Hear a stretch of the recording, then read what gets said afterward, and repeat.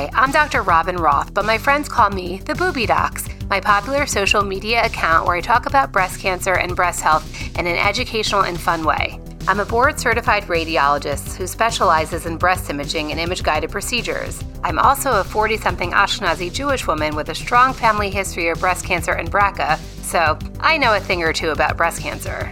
And this is my podcast, The Girlfriend's Guide to Breast Cancer, Breast Health, and Beyond.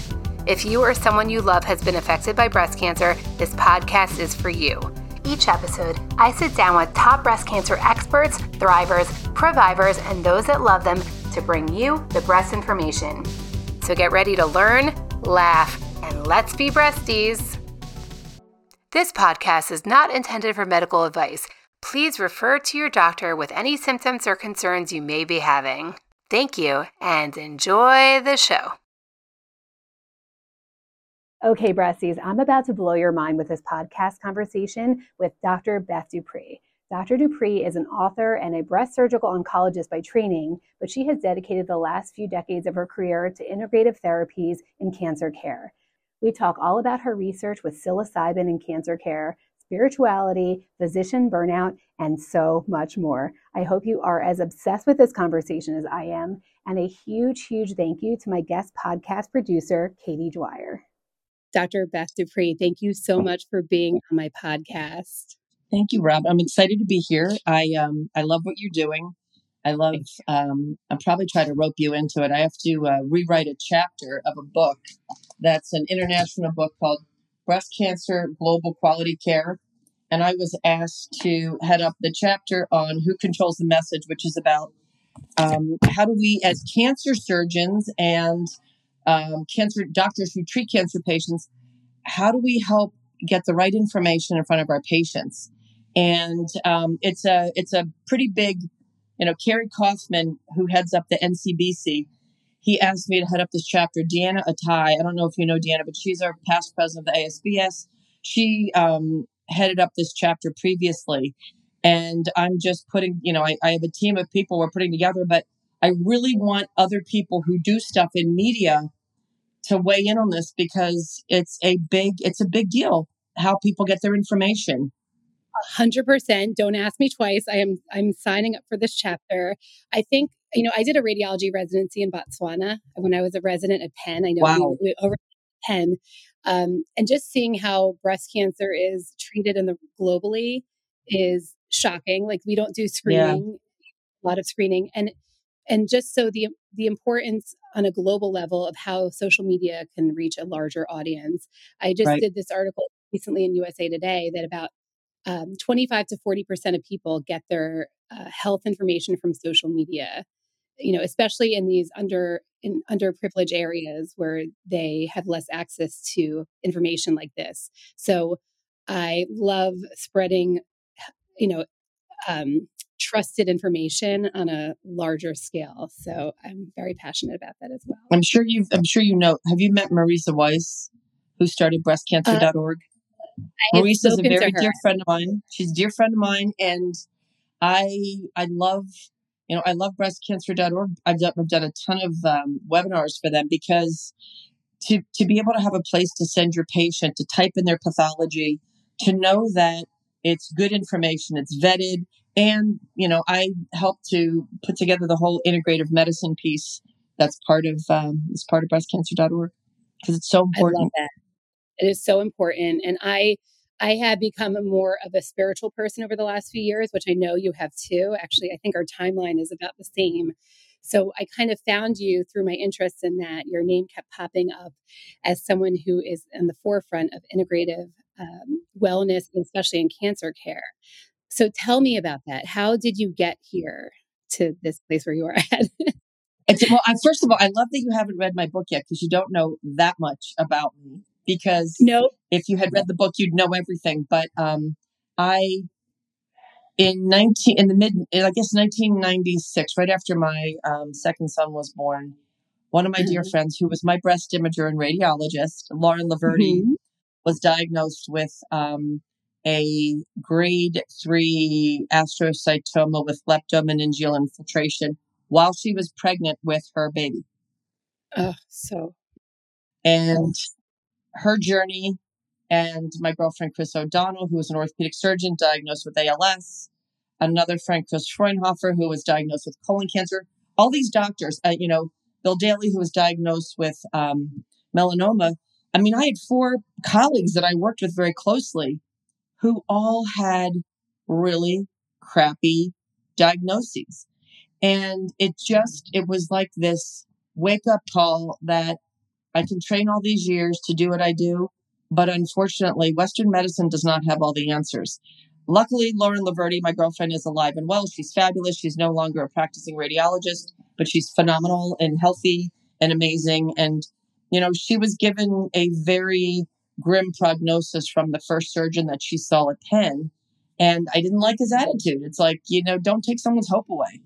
He did not have a good bedside manner. And then my other 3 colleagues, have all subsequently passed of their diseases, but you learn from them. You watch how they walk their journey. So back in 1996, when Lauren went through her stuff, she gifted me Many Lives, Many Masters from Brian Weiss. She gave all of us these books, and of course it sat on my bedside stand for a while because I didn't have time to read it, or I didn't make time to read it. But I was very involved in helping her find clinical trials and find things to do. And she decided that she was going to participate in this form of Japanese energy healing called Reiki, which was very interesting because I didn't know what it was. I always joke, I say I knew how to Reiki my leaves, but I didn't know what Reiki was. And my girlfriend Amy Harvey, who's a gynecologist and was her OB at the time, Amy and I, instead of learning what Reiki was, we went and got trained with her, which in and of itself was an amazing experience because we were both on call that weekend, but the universe provided us the time to learn this beautiful healing modality. And then we brought Chris O'Donnell, because when Chris was diagnosed with ALS, which was a little bit after Lauren's cancer, we had a group of really amazing physicians, Barbara Schlager, who was a radiation oncologist, Amy, a gynecologist, myself, the surgeon, Lauren, the radiologist, and Chris, the orthopedic surgeon. And we together learned from Nancy Sachs, who was our Reiki master.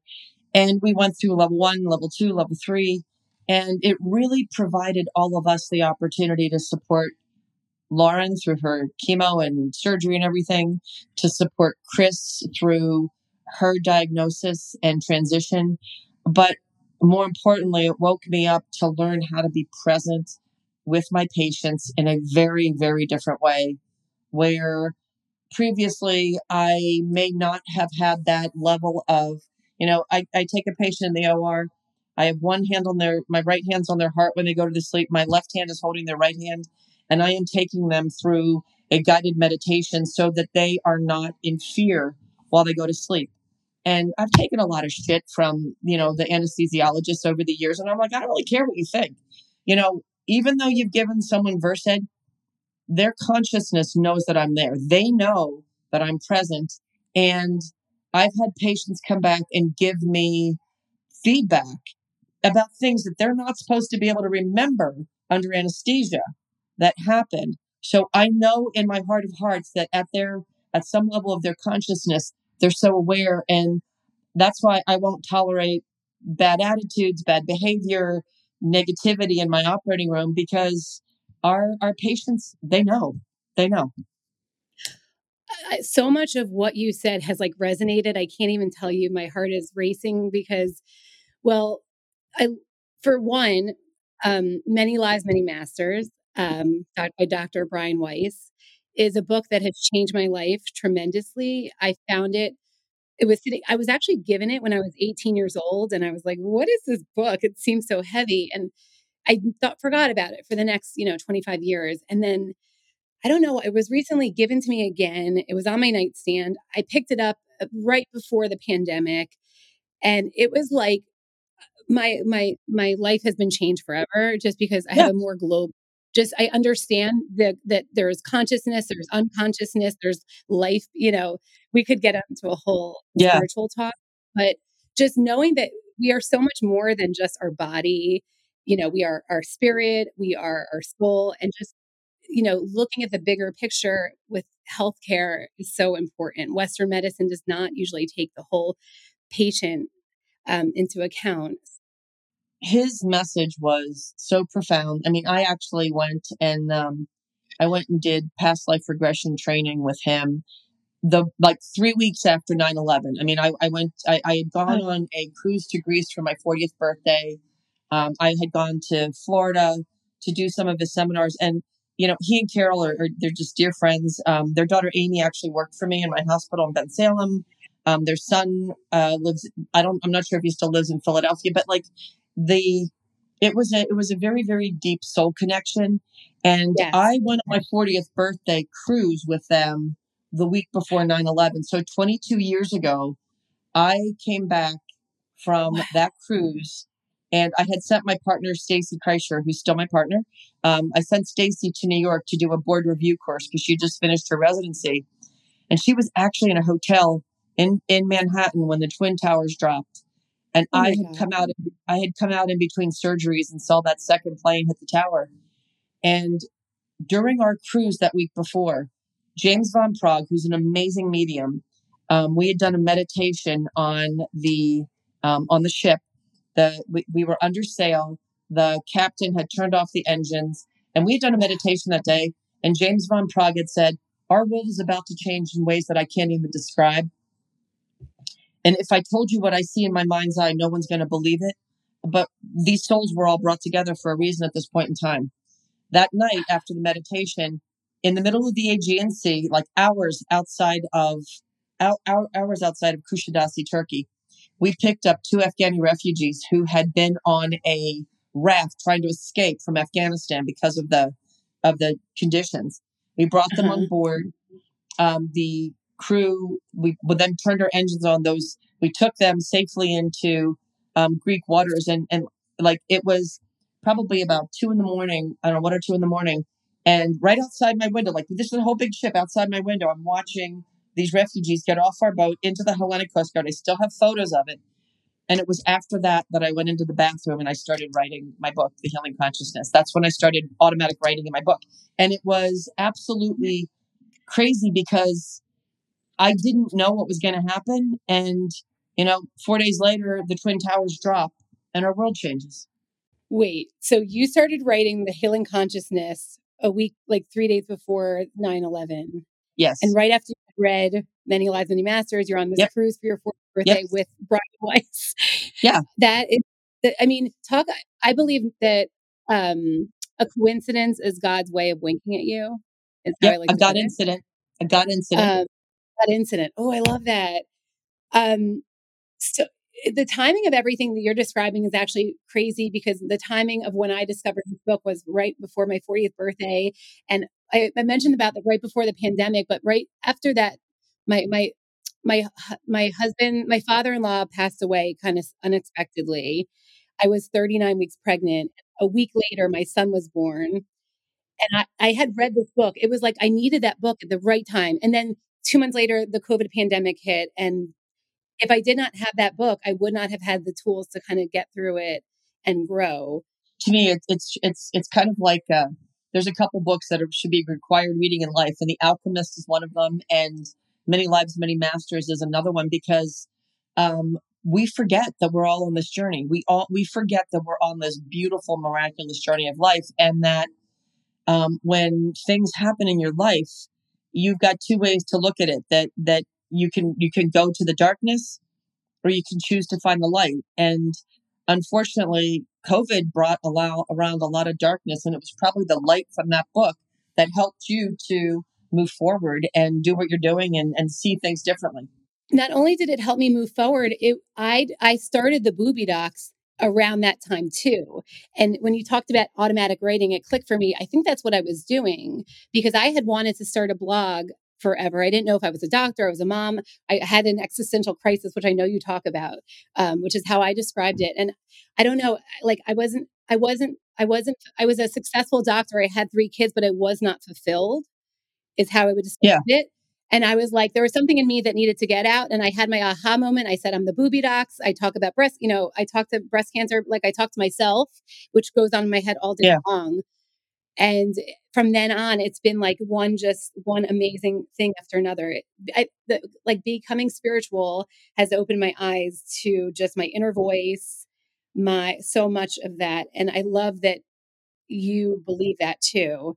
I actually have a group of friends that we call ourselves the Spirit Sisters that we bonded over many lives, many masters. We've done Reiki, we've done past life regression, we've done energy healing, we've done it all. And I constantly am learning. So that's why I'm here to introduce you to the next chapter, which had I not had such a horrific experience in my professional practice, I was born in 1961. I grew up that drugs are evil. This is your brain on drugs, the two eggs in the frying pan. Was not a fan of legalization of marijuana. Clearly not someone, never did LSD. I was the anti-drug doctor. Mm-hmm. And I'm also anti-big pharma, which, people say, well, you shouldn't say that. But I think so many times we have taken the shortcut to treat symptoms, and functional medicine is all about getting back to the root cause. And if we don't rewind healthcare, like we are at an inflection point right now that COVID should be this wake-up call, because when you look at who died during COVID, the vast majority of people are people that were not healthy. And they were not mentally healthy. They were not physically healthy. They had metabolic syndrome, obesity, diabetes, hypertension, all these underlying diseases. And it's our opportunity to have this reset. And that's where, I can't just keep doing the same thing. I was on tumor board this morning, at 4 a.m. out here. And I'm listening to, as we tell the story of these patients. But to me, their story begins at that point of diagnosis where you say, what are your opportunities for improvement in your life? What are your early childhood traumas that we have to deal with? I never knew what ACEs or adverse childhood events were until I got trained in psychedelic therapy. But it's all those adverse childhood events, those things that happen in your lives pre-cancer, that gets unpacked and unloaded on the floor of the doctor who's willing to listen. But a lot of doctors, it's like, treat them and street them, treat them and street them. Give them their drugs, send them on their way. And to me, I can't do that anymore, because my job was being a doctor. My career was a breast surgeon. My calling is being a healer. And I don't heal people by cutting out their cancer and sending them out in the world without the tools to bring them to a higher level of consciousness, because they're going to be empty and your body keeps score. Something is going to happen that's going to go in that next step. I'm like squirming in my seat, because there's just so much you're saying that just resonates. Like, you're so cute. You kept me up with your little bedazzled, smiley, winky shirt. I love it. You know what? I'm trying to reach a younger generation with breast cancer awareness. So this is where we are. Yeah. Right. When you talk about, all these traumas that you go through in life that you never really process, you kind of push it away. And that's how this recently, like I just had Reiki for the first time, and she was explaining to me that we push it down, and then it leads to chronic illness. It leads to pain, suffering. And if we could just properly deal with that and let it go and move forward with our life, then we will all be better as a whole and as a collective consciousness. I know we talk about that a lot. I love what you said about the reset, because I do think that COVID was a wake-up call for a lot of people. 9/11 is a wake-up call for a lot of people. It just makes you reassess what you're doing with your life and where you want to go. Yeah. But here's the thing. Mm-hmm. I don't know what you've been seeing in your world of healthcare delivery, but the irony is I was asked to give a keynote address on physician burnout in April of 2020. Funny, timing. Uh-huh. I obviously ended up having to give it remotely. But what happened was, as I was preparing the lecture, I was like, Jesus, this is me. Right. Every slide I'm going at, and I'm like, I go, because I have a huge reserve. Like God gave me this tank where it's constantly being filled from the top as I'm giving from the bottom. But there's a point that you reach where you can no longer just keep going on. I did, close to 250 cancers a year out here by myself in Arizona. And you can't give if you're not able to refill and receive. And I actually reached that point, but it was reaching that point that gave me the gift of taking this deep plunge into psychedelic therapy, which I never in a million years would have thought I had. Have you read Michael Pollan's book? How to Change Your Mind? No, but I watched a Netflix documentary. Okay. So the Netflix documentary is great. It's great. So this is where you're going to think this is really funny, because this is how the universe works for me.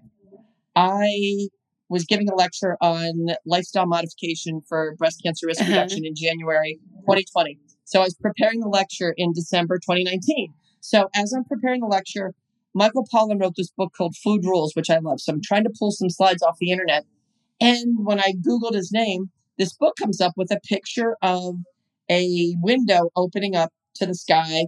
And it's called How to Change Your Mind. I thought, wow, he's got a new book about how to change your mind about nutrition. So I put it in my Audible, and I'm driving to the OR. I'm like, God, this dude is talking about LSD and magic mushrooms. I didn't even know how to spell psilocybin in 2019. So for me, it was a really interesting departure from this closed-in world that we have in healthcare. And so I did what every self-respecting doctor does. I go and I pulled all the data. Bill Richards, who had done, and Roland Griffiths, who had done the research in Johns Hopkins in cancer patients with psilocybin, single dose psilocybin in end-stage cancer patients. And I'm like, okay, so the 70% of these people had a life-changing experience. It was one of the top 3 experiences of their life. And for like 40%, it was the most impactful experience in their life. Even people who didn't believe in God, people who didn't have a spiritual core. And I thought, all right, we're missing the boat here, because if I know that our souls are eternal, but whatever stuff you don't heal in this lifetime, you're going to take it along. That's going to be your baggage to bring to the next space. So that was where I said, okay, I can continue to be part of the status quo, and believe me, people, when I became board certified in integrative medicine, they're like, wow, you're going out on a limb. When you talk about, angels and past life regression, you're out on a limb. I'm like, God, I'm on a branch now in this tree. But psychedelic therapy it got such a bad rap because of how things unfolded in Harvard, back in the 60s with Timothy Leary and Ram Dass. And, it's a shame, because having that entheogenic, that experience. And I've done this legally. I've gone to other countries so that I could get trained to do this appropriately. And once you see, you cannot unsee. Once you recognize what is out there for us to be able to help people heal. And I am not a fan of legalization of these entheogens for recreation. These are God molecules. Psilocybin, ayahuasca, iboga, like these are God molecules. These are molecules that can open up someone's consciousness and their heart to a completely different level of healing. So I don't believe that these should be recreational drugs used by kids at parties, because there are a lot of contraindications to this. And if you do not use these molecules in the appropriate set and setting, things can go bad. And that's where, states that are legalizing stuff willy-nilly without the guardrails, to me, is potentially hurting our ability as clinicians and doctors and practitioners to be able to provide souls with the best opportunity to see that inner view of who they are at a soul level. Yeah, I do think it's a missed opportunity to, because I think that there is such a role for this type of therapy. I stumbled upon this because I watched Fantastic Fungi, which kind of, again, I stumbled onto that, opened my eyes. Louis, love him. And I was I didn't know this existed. And they talk specifically about psychedelics in breast cancer care, and how I know Paul Stamets, his mom was healed. From. Well, she had a HER2 positive tumor, and she did the Herceptin, her regular treatment. Right. But she also added, in addition, she utilized medicinal mushrooms turkey tail and lion's mane. And Paul Stamets he's a beautiful soul. I got to see him in person in Denver at the Psychedelic conference. What a great guy. And he didn't say to his mom, "Hey mom, don't do the Herceptin for your cancer." He said, in addition to that, let's go back and utilize some of these medicinal mushrooms that, there's a thing called the Stamets stack where you use niacin and lion's mane and microdose psilocybin for mental clarity. And it's like, the studies are being done, the data is being collected. And the hard part about all of this is these are not molecules that drug companies can easily go out and recreate, because you can make a pill with psilocin, but psilocybin, the actual mushroom, has many other psychoactive components within it that you can't replicate that. Like it's part of that molecule as it grows, this beautiful psychedelic mushroom. I think it's so important what you said is that, you do the traditional therapy, the proven therapies that have been treated, for your specific cancer, but this is something supplemental that will help you heal on the inside as well, right? And make sense of what is happening to you, right? Right. Absolutely. This is one of the things that's so important about what you're doing with your podcast. You're not telling patients, women need to get screened. Early detection saves lives. Chemotherapy in the appropriate patients with tumors that are going to respond. The more we learn, the more we can customize this process to treat the physical body. Right. But treating the physical body is the very first step. You then have to treat the longest distance in your body, the 18 inches between your head and your heart.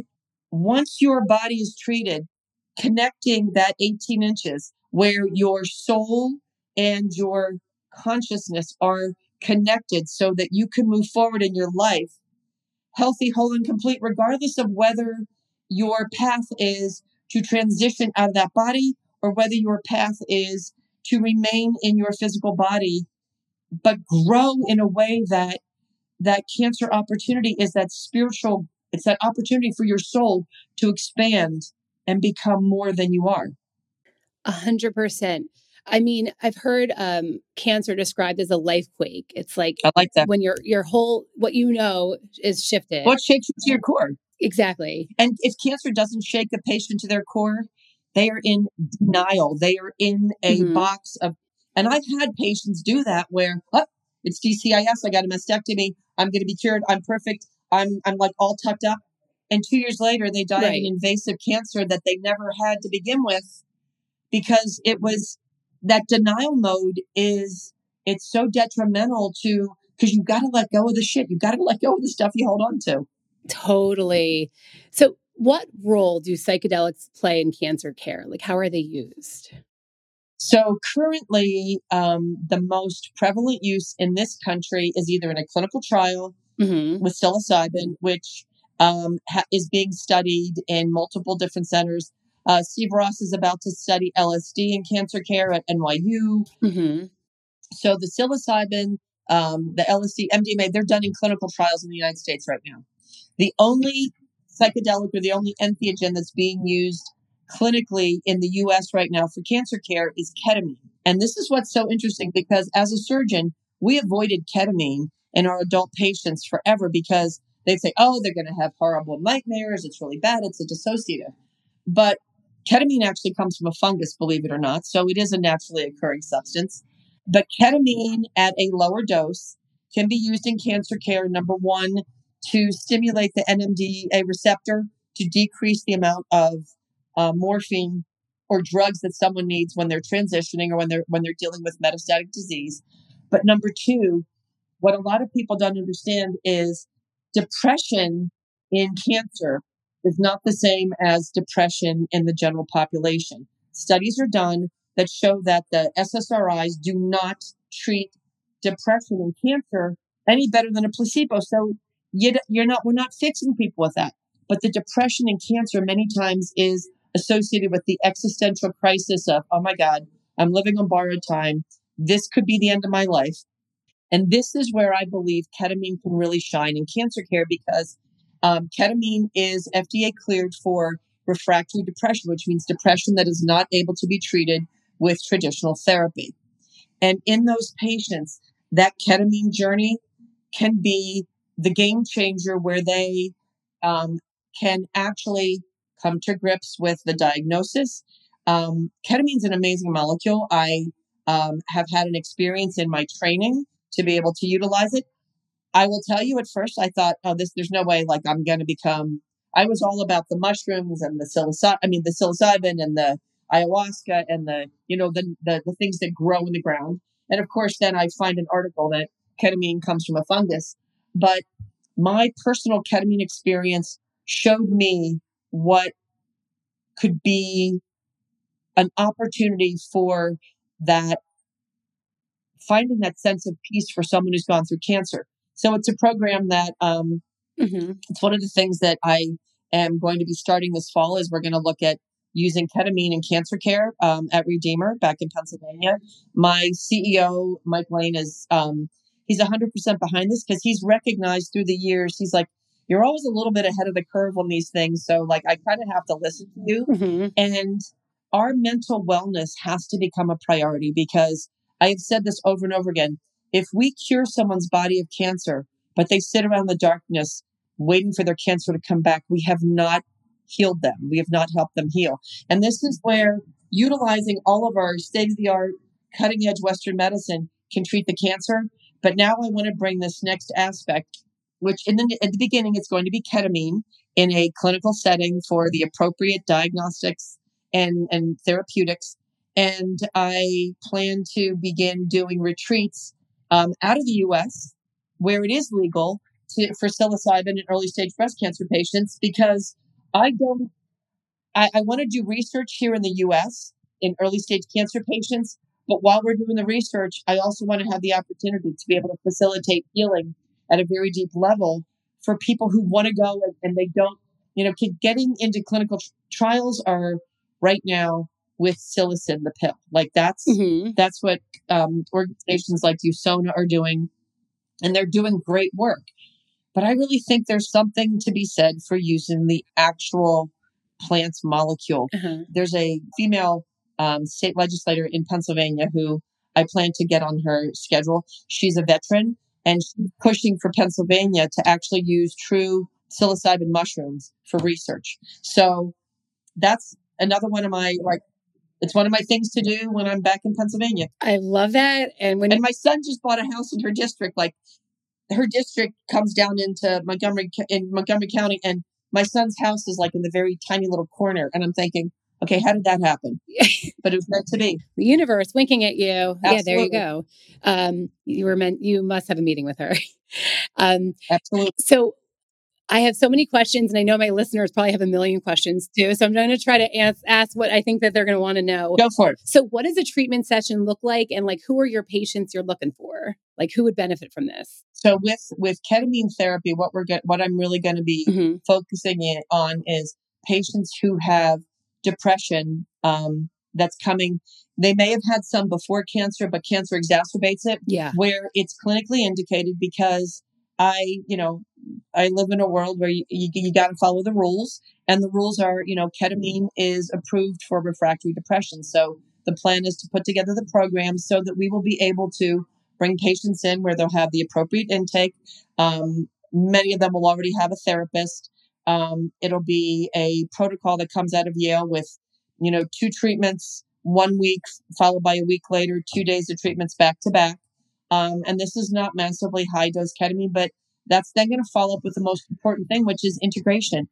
And integration is that period where you take the pearls from what you got out of your session and you basically integrate them into your life. You bring them back to that place. Now, I spent the last 2 years of my life getting trained by Synthesis, MAPS, and CIIS, which are all very long-standing organizations, long-standing as they can be in this world, where, the whole goal was basically to look at how we can bring these therapeutic modalities into our Western medical world. So, I got to follow rules. I'm bringing them in a goal form. I hope to be doing research on psilocybin within the next year. That's like the next level of what I want to do. Mm-hmm. And in the meantime, I plan to put together retreats we'll be leaving the country because you got to do it legally. But I want to be able to put together retreats because I believe in this so wholeheartedly, but I have to do it in a legal setting where we will have the guardrails, we will have the support, and we're going to be able to bring patients into a new level of awareness. Ideally, I want to be able to do these retreats for doctors because doctors are hurting. Our profession is hurting. People are breaking. And I would rather be able to try to help my colleagues to maintain balance in their practices than quit their day jobs. I mean, I have colleagues who are doing 1 day of oncology a week because they're so burnt out. And I know that I can never go back to 5 days a week of being a practicing surgeon because it literally took the wind out of my sails. And I never thought that could happen. It sucks the life out of you. It's exhausting. I don't know why it's like that, but I do think it's so important to have that balance of understanding why are we here? What is my purpose? Right. And having those really hard conversations with yourself. There you go. So the first time you have a retreat for doctors, sign me up. My husband, I'll bring him too. He thinks I'm a little woo-woo. He thinks I'm a little crazy, but it's okay. So does my husband, but he's on the bus now. Yeah. My husband's like about to board. He doesn't know it yet, but I'm in the process of finishing my second and third book. The second book is called Shifting Gears, which is really about how my life has shifted. It's shifted in ways I never expected, but it's really an homage to my dad who told us that you had to learn how to drive a stick shift. You had to learn how to shift gears so that you could be focused in that process and not scattered all over the place, which is what happens in our world of automation. And my third book came out of my first journeys with ayahuasca back in 2022, where it wasn't in the ayahuasca sessions. It was actually in the breathwork session after the ayahuasca that I was given this vision of what I need to do with physicians. And the book is called Arrhythmia of the Soul, which I believe will resonate with our healthcare providers, where I like that. Looking at different mental and life situations where they're related to an arrhythmia, which I think physicians can resonate with. And in there, it was very clear that I need to be bringing doctors together to help them in a, years ago, I tried to go to a retreat for physicians for self-care and it got canceled because nobody would sign up for it. Oh my! But I got to bring that. That's got to happen. I got to bring that into fruition. I was given the opportunity to work with this beautiful, she's amazing, Sarah Loudon. She's actually running a conference I'm speaking at in September. If you want to come in Philly, it's called Total Health and it's oncology. And I'm going to be speaking on integrative oncology. But when I talked to Sarah about doing these retreats for physicians, because she's the queen of medical CME for oncology, she's recognized because of her own personal journey, the importance of this. And what people don't understand is you do not need to take a substance, an entheogen, to have an experience. You can do it through breath work. You can do it through your breath. And that's why I believe Mother Ayahuasca gave me that gift. I didn't get my big message during ayahuasca. I got my message the day after in breath work, which was that in order for me to get my colleagues to kind of get on this bus, I have to have a safe way for them to enter. And the safe way to enter is through breath work. And I did my training for psychedelics during COVID. So I'm finally doing my Stan Groff holotropic breath work workshop the first weekend in October in San Francisco because, they said they were going to provide it to us. So I'm going out there the first weekend in October. And I think after that, I'm going to be able to formulate what this first retreat's going to look like for physicians. And I want to do it here in Sedona because I believe that, the universe called me to this beautiful healing place for a reason. And you'll be there. You'll be on the retreat. Every time you say something, I'm like, I put that in my calendar. I want to go to all the things you mentioned because I love everything you're putting down. You talked about so many things that I want to get to. I mean, doctors, burnout, mental health, like we are just a mess. Like we don't even realize it because we deal with dying and death every day. Yeah. We are overworked. We are burnt out, especially during the COVID pandemic. And we don't get to focus on ourselves. And by the time we do, it's like too late. It's like, you're like, how did I get here? Why is my life like this? So putting a break on that with this kind of breath work and maybe even other things is so important. I love all that. It's good stuff. It is good stuff. And like, the more I hear about it, the more I'm like, tell me more. Like, I've never been so curious about anything in my life. All I'm doing in my conversation with you right now is I'm putting fuel on the fire. That the fire is burning in your belly. All I'm doing is igniting it a little bit more, because sometimes you need this. Like, I had a radio show for a couple of years called the Medical View East Meets West. And then I did another radio show called, Women to Watch with Sue Rocco after I was a guest. And we have an opportunity to bring messages to the world, which is why, you participating in this little project with this book is like our voice. And I know, like, one of my greatest gifts is as a speaker, to inspire people, as a writer.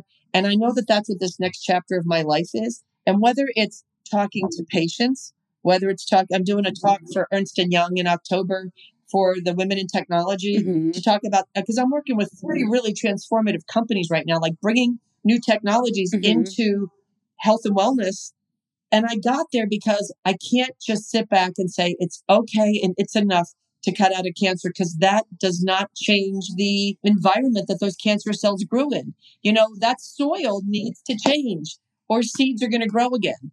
And I know that's why you're doing what you're doing, because you could sit around every day and be a great breast imager and find cancers tiny. But if you only are finding those tiny cancers and you're not concerned about what happens to those women and men down the end of that line, you're selling yourself short. 100%. I mean, once I found my voice through spirituality and all these things, I feel like my purpose is clear. It's like to get this message to a younger audience who needs it, through social media, through writing, through speaking. These are all things I love. I'm actually writing a book right now too, which we could talk about I know. And I'm so inspired after speaking with you on all these projects. I actually just cut down clinically because I realized I need to focus on this. And my time is so valuable. I also have 3 young kids, which, and they're my priority as well. So just trying to find this balance. And once you see this message, you're like, you can't unsee it. And now I know that this is my purpose. And I feel like I love coming in contact with people like you who really inspire me to do more and know that I'm on the right path. You totally are. And we could always do more. Beautiful. Yeah. Yeah. And I think you're young enough to have been my child, which really makes me happy, because it's one of the reasons why I teach young breast surgical oncologists. I love that you do that. About this journey. And I share my journey with them, because one of the talks I'm going to do at the end of September, I call it now, What's My Why? Where I share with them where I started in my journey and where I am now, because I don't ever want anyone to miss an opportunity because they say, well, I'd love to do that, but I'm a surgeon. Right. Well, screw that. I'm a surgeon, but I'm not a writer, but I figured out how to write. I'm not I got a C in public speaking in high school. I'm a pretty damn good public speaker.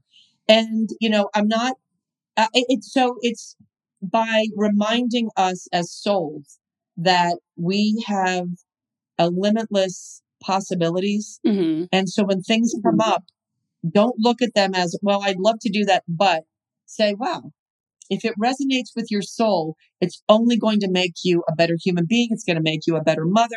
It's going to make you a better wife. It's going to make you a better doctor and a better healer. 100%. I always feel like that one of my strengths in life has been saying I'm a yes girl. Like whatever comes my way, I'm like, yeah, like I'm going to do that. I'm going to move to New York for med school. I'm going to do this thing. And just listening to what brings my soul joy, I think has gotten me here. Like no one ever goes to med school saying, I'm going to be a breast radiologist and an influencer on social media. Yeah. It's like, how do we get here? It's by listening to things that bring us joy and to what resonates with you. At what is my life outside of the reading room? I love my job. I never want to stop practicing clinically. I love that I could help women. And I know I play such an important role because as a breast radiologist, I am the one giving a diagnosis, right? So helping people in whatever small way I can make sense of their diagnosis, deal with it. However, I try to set them up as best as I can. I wish you could come to our course the end of September in Chicago, because you would you would eat it up. You can watch the lectures online on the hcf444.org website, but we'll talk offline then, because if you can get it out there, I think it would be something that would be really, really good for you at this point in your career, because it's, we have a bunch of fellows, like one of my fellows, Dr. Stefania Nalani. She's now a practicing surgeon at Jefferson Abington. And she never came to the course way back when, because she was prego. And, she came last year and she loved it so much. She goes, I want to come back this year. I'll pay my way. I don't care. I want to come and I want to talk to these young surgeons, because she's like 10 years out now and I call this talk, If I Knew Then What I Know Now. And she's like, I'm coming. I want to talk to these guys. I want them to know that it's not just about the money that they're going to get made in the contract. It's not just about, the city that you're going to be in. Like, we make poor choices sometimes as doctors because we think we're doing the right thing. And I mean by poor choices, taking a job somewhere because you're going to make more money, or taking a job somewhere because it's close to whatever. Instead of sitting back and going, all right, what resonates with my soul? And my sister is a psychologist. I love her to death. She's one of my older sisters. And, she always says, like, if it's something that doesn't make your heart sing, you got to learn to say no. And if it makes your heart sing, then you got to step in that shower and just sing it, because that's where you're going to grow. And for me, early on in my career, taking care of cancer patients made my heart sing. But after working in a health system where there was a complicitness of cover-up and a lack of transparency, I lost my voice for singing in primary cancer care. I lost my voice there. And, one of the reasons that I came back to Pennsylvania is, at Redeemer, I built that program. I love my partners. I love my community there. And, I love the fact that I started the process that connected us with Cooper MD Anderson with our breast cancer program. We have a phenomenal program. And to be able to come back and work part-time to support that program through some transition is really a gift. Unbelievable. I did a bunch of biopsies. I didn't have breast imagers when I started years ago. So I did all the biopsies from 1996 on. I did my own stereos and ultrasounds and MRI biopsies. And I love that connection with my patients, because I'm damn good with my hands. I'm a surgeon. But it wasn't until I had dedicated breast imagers that, when I was out here in Arizona, I had 4 beautifully talented, dedicated breast imagers. And I stopped doing the majority of my biopsies because they were so good at what they do. And they cared about how they delivered that message to the patients. Not just, I've had other colleagues who have had a radiologist walk in the room and go, I'm not going to sugarcoat this. You have breast cancer. It's like, holy shit. That's not the way that you deliver a diagnosis. Right. I mean, it's such a variation. And so when you get a good breast radiologist, good breast surgeon working together as a team, like, beautiful things happen, like patients thrive. That's what we're going for, like, working together. Absolutely. There's so much I want to ask you about everything. But one of the things I really love and admire about you is that you stand up for unpopular things like psilocybin and psychedelics. How has this affected your career professionally, and how do you deal with the haters? Well, there's always going to be haters. It's funny you say that, because recently, one of the companies I'm working with, we have a technology that's a non-narcotic pain patch. And I'm working to take it through the FDA. And there's a social media hater. Like, she's been attacking us. It's a long story, but, I always believe that I was working on a response to her in an email, a very thoughtful response.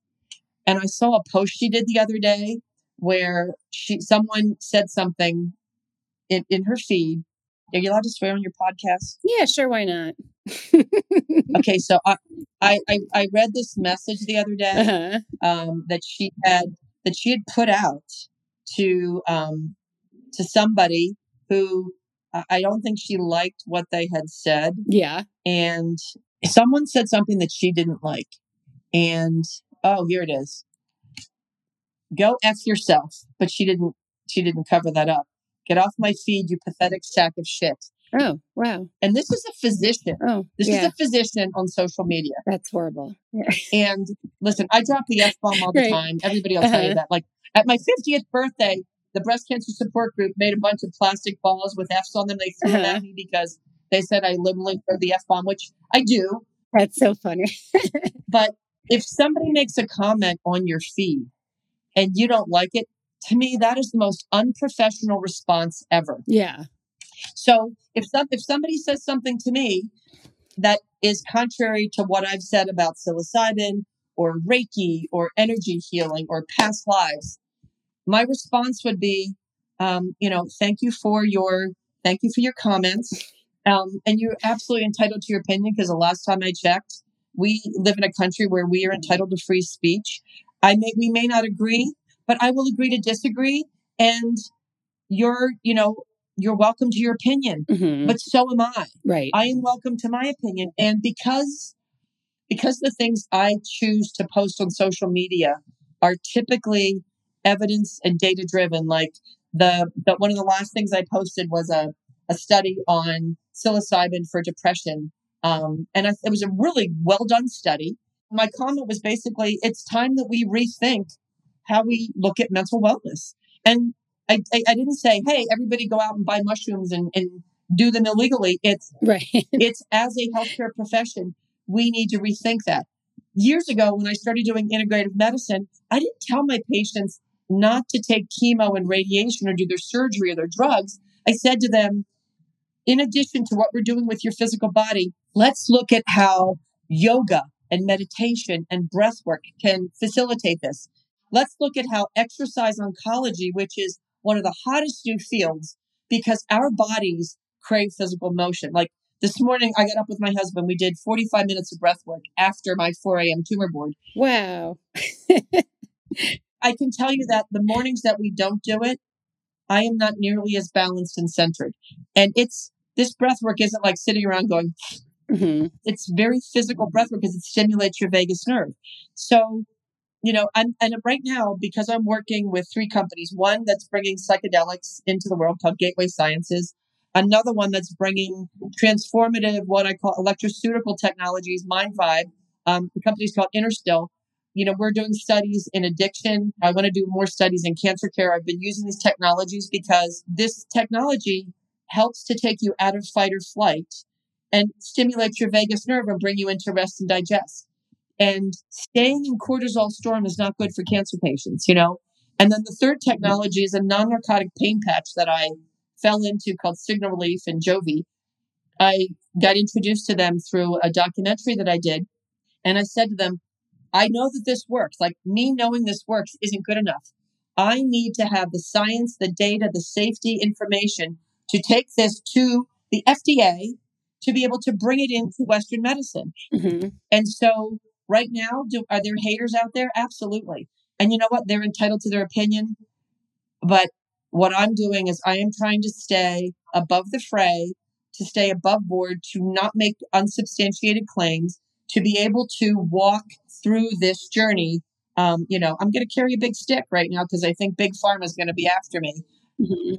If we can improve the everyday lives of people by alleviating pain without narcotics, if we can improve the lives of individuals, decreasing their stress, their anxiety, helping them sleep better, which we know sleep helps to alleviate the depression. If we can utilize psychedelic therapies through ketamine and psilocybin and MDMA to help people get rid of PTSD. And, I didn't know what PTSD was until I was targeted by professionals in an institution because I was bringing out publicly what they were all trying to hide. I didn't know what it was. And then ultimately, to me, the breath work is the piece that it's free. It's available to all of us, whether it's yogic breath work, whether it's holotropic breath work. We were given these tools. Our body craves that level of balance. And I got a lot of tools in my toolbox. I'm going to be like Tim's Tool Time. I'm going to have my little tool belt on with all my little tools. Every different, we're living in a world where people are self-medicating with marijuana and with alcohol every night and with isolation. And if we learn one thing from COVID, isolation is horrible. And I believe we have the opportunity to utilize our electronic devices. Like every morning, I'm doing my breath work on my Shiv Yoga app with Ishan Shivanand, like I'm using technology to help me stay centered. But too many people are living on TikTok and in Instagram, and they're escaping from their lives into their electronics.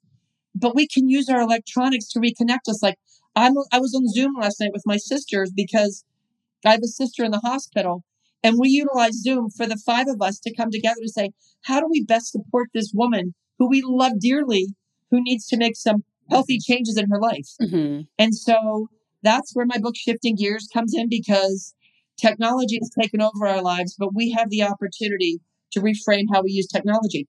Back when, before you were even practicing, we had crappy imaging with 0 mammograms. Yeah. And now we have tomosynthesis. We have, MRIs. We have contrast enhanced scanning. Mammography. Yeah. We have technology that we can use to help us do better. Yeah. But those technologies only help us to identify what's physically happening in the body. Yes. And it's your job and my job as healers Mm-hmm. to bring together this 18 inches between our head and our heart and reconnect our beautiful minds and our consciousness to our souls.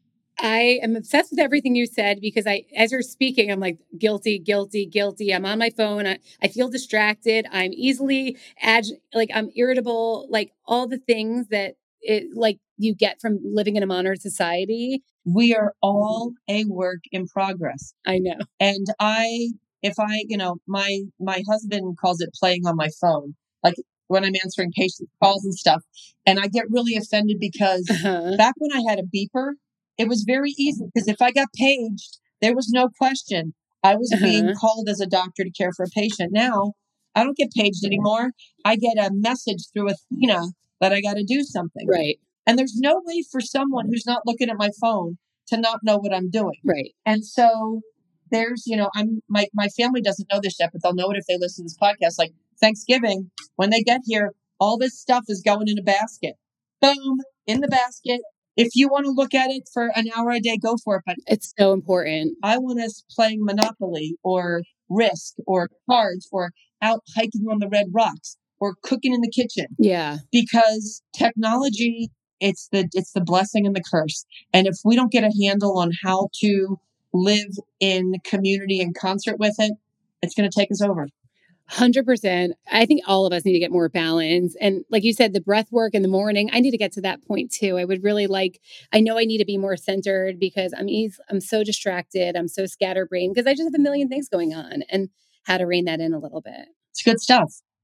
I know I definitely want to ask you about what do treatment sessions actually look like for a patient that is coming to your psychedelic therapies?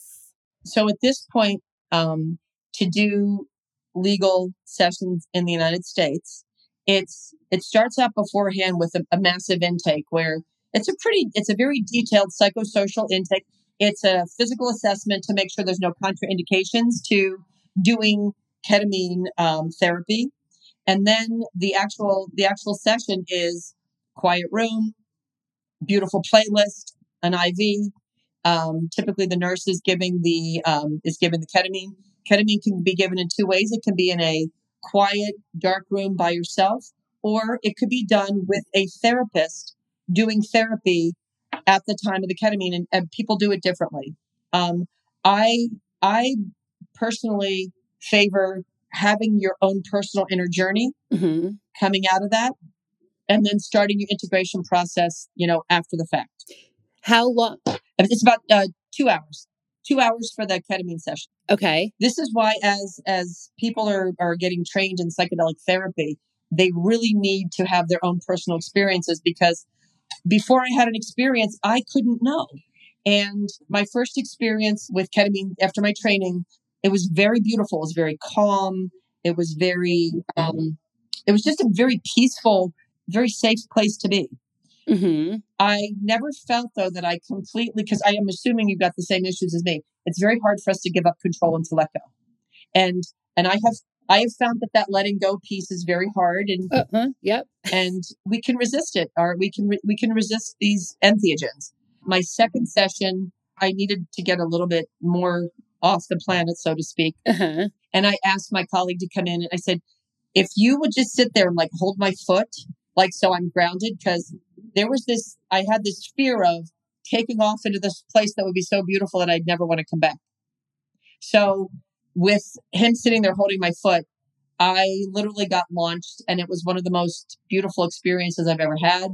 My mom had passed away a couple months earlier before then, and I was in a garden I didn't see her, but her energy was there, which was so cool because I miss my mom. My mom had Alzheimer's, so I didn't really have her emotionally and mentally for the 15 years before she died. And what was really cool about that was, as I was having that experience in the garden and I was explaining it to my colleague, and this is crazy, this is where there's no coincidence. His wife had texted him that there were these really cool plants that he wanted her to go get at Whole Foods that she had never seen there. So after the fact, I did this in LA. So we were driving through Beverly Hills on the way to the Whole Foods, and we pull into the parking lot of Whole Foods, and there are these plants, which they were my mom's favorite plants, called an elephant ear. They're giant. They're beautiful. And Clay's like, well, they've never had them here before. Oh, I love those. So he buys the elephant ears, and I told him the story of being in the garden with my mom with the elephant ears. As he gets the text from his wife. Wow. So of course I bought them elephant ears for their house. But that night I called my sisters because I wanted to share with them that I'd been in the garden with our mom, that I thought it was pretty cool because I loved the fact that I was able to have that experience. And as I was on the phone with them, I sent them a picture from the house. So I sent them the picture, and those colors were on there. Wow. The purple and red on the border? The purple. Yeah, that's what I was seeing in my journey. Whoa. And it shows up on the camera. How?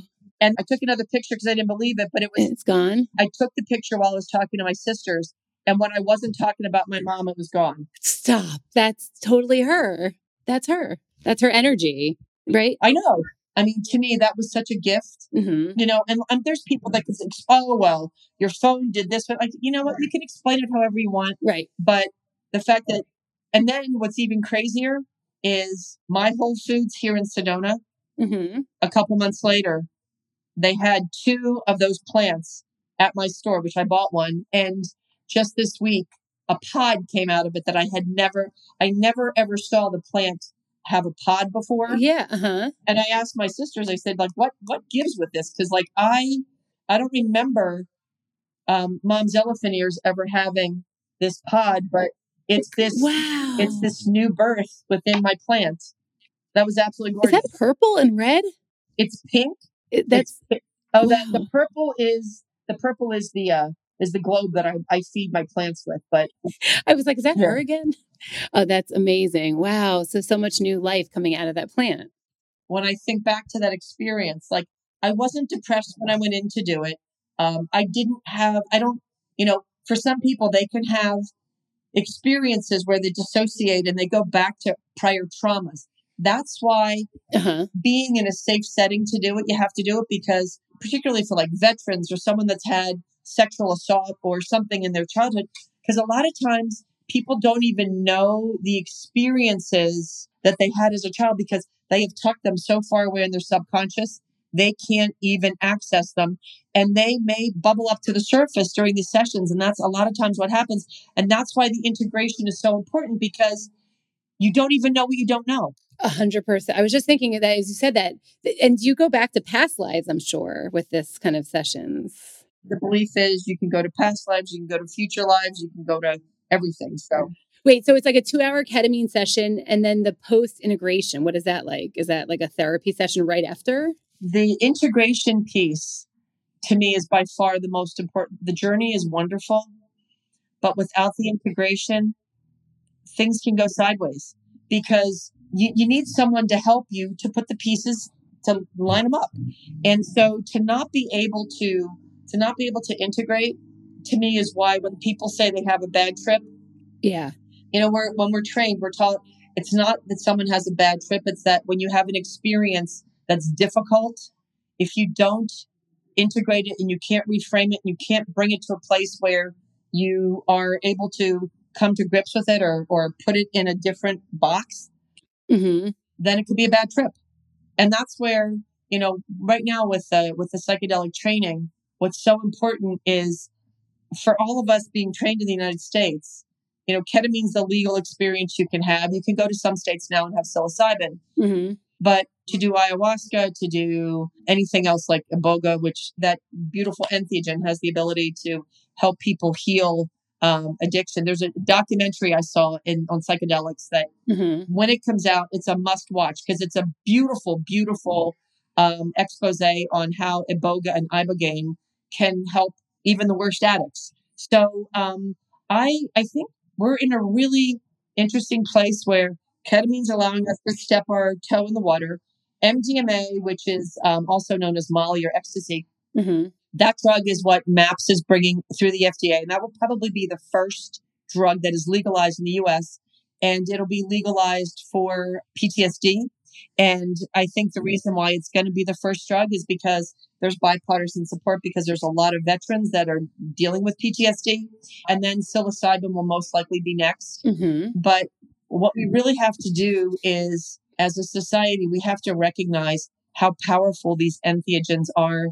And if we do not bring them into our therapeutic world of health and wellness, if we don't do it in the appropriate set and setting with practitioners that have experience, we could bring harm to people. And our promise is to first do no harm. We took an oath when we became physicians, right? To first do no harm. And I've seen people get harmed in this process. I've watched people go through experiences where they didn't have the right integration. And it is incredibly difficult to come out the other side without the help.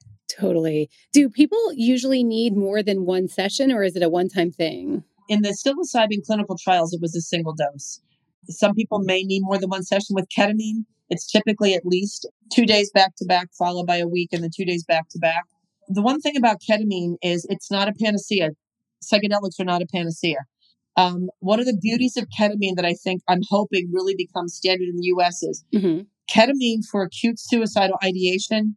I've had people that I've met on my journey who've been suicidal, and they said that the ketamine didn't cure their depression, but the ketamine allowed them to see the light, to know that there was a possibility so that they didn't choose to take their life. And that is something that I think becoming part of our standard emergency mental care is going to be huge. And then ketamine as an entheogen for cancer patients, I think is going to have a very big role because a lot of people that have an existential crisis, it's not long-term depression. It's all the stuff that bubbles up that they've been able to repress prior to the cancer. I love all of it. I love speaking with you today. I've learned so much, and I really just want to just keep talking to you forever, but I know you have a million things to do. We can always have a day number 2 to get together. Number 1, I want to invite you. The CME that I'm doing in Philly, Total Health is they provide their CMEs free of charge, so you could do hybrid where you did Saturday at home and came to Philly on Sunday for that. I'm definitely going to be there. Yeah. You're going to be speaking at that? Yes. I'm coming. Yeah. Sign me up. 11 o'clock on Sunday morning. I'm speaking on integrative oncology. And for physicians that want to listen, if you go to my website, hcf444.org. Yes. I feel like my listeners, do you want to just tell them about what you do for the training for doctors? I love this weekend. So one of the things I recognized almost over a decade ago is that I'm only one person and my foundation is only one foundation. But I realized that if I could plant the seed of survivorship into these young surgeons while their brains are open before they go out and practice and they're told no, no, no, no, no. When we go to set up new programs and we're looking at survivorship, it's not just a piece of paper that's a care plan. It's not just a box you check when you get an NAPBC or COC accreditation.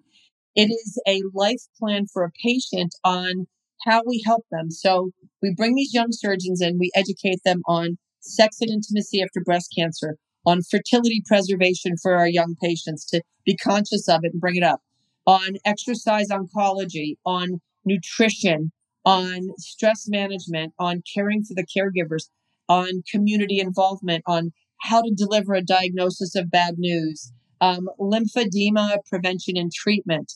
And really, one of the best things about it is it's the connection. And all of these doctors that I've trained over the years, it's funny because I just put together a massive spreadsheet Mm-hmm. The physicians that have come to these courses, I've stayed connected with, and I've become a mentor where they know they can reach out to me anytime, to ask about how to bring a program in. I've gone to a lot of their programs. Deepa Hull Harvey, I went out and did a keynote for her. And then the foundation supported her when she went through her cancer diagnosis. We really want to create this community of allowing physicians to be open about caring about the healing and survivorship of their patients and not having to tuck it away. Like, I wear my heart on my sleeve. Yes, there are haters out there. Yes, there are people that will always attack me. I don't care. You're on your path. You do what you want. It's not going to stop me. I love that. And your foundation is the Healing Consciousness Foundation, which I love. Yep. And it's hcf444.org. Amazing. That's across social media. So it's on Twitter, Instagram, Facebook, and our website. We've just recently kind of brought it all together. And the reason the 444 is that's the time in the morning that I was woken up when I was writing my book all the time. I looked it up. It's the hour of the angels. So it's when the angels are speaking to you. I love that. It's when your mind is most open because you've slept, you've gone through REM, and now you're at the place where you're able to receive those beautiful spiritual messages. I love that. Do you wake up at 4:44 every morning? So often, I can't even tell you. I'm sure. I know that. I cannot wait to read The Healing Consciousness, The Doctor's Journey to Healing, which... I'll get it in the mail to you. Oh my God. I want an autographed copy though. I will autograph the copy and send it to you. Thank you so much. And can I please come out to Sedona and hang out with you and Dr. Brian Weiss and all your spiritual doctor friends, please? Absolutely. You got it. Sedona's a must. It's a beautiful place to visit, and it's a great place to live. So all good. I love you. I thank you for coming into my life when I needed you. Listen, you reached out to me, sister. I know. You found your own path. So I love it. Thank you so very much. I enjoy speaking with you so much. You're very welcome. Thank you so much for listening to this episode. If you enjoyed this conversation or learned something new, please go to Apple Podcasts and leave me a 5-star review and help spread the word. If you tell me you did, I'll give you a big virtual smoocheroo. And of course, make sure you follow me across all social media platforms at the Booby Docs for more of the breast information. And a huge thank you to my podcast producer, Christian Cuveta, an amazing medical student who also wrote and produced the music for the show. Take it away, Christian.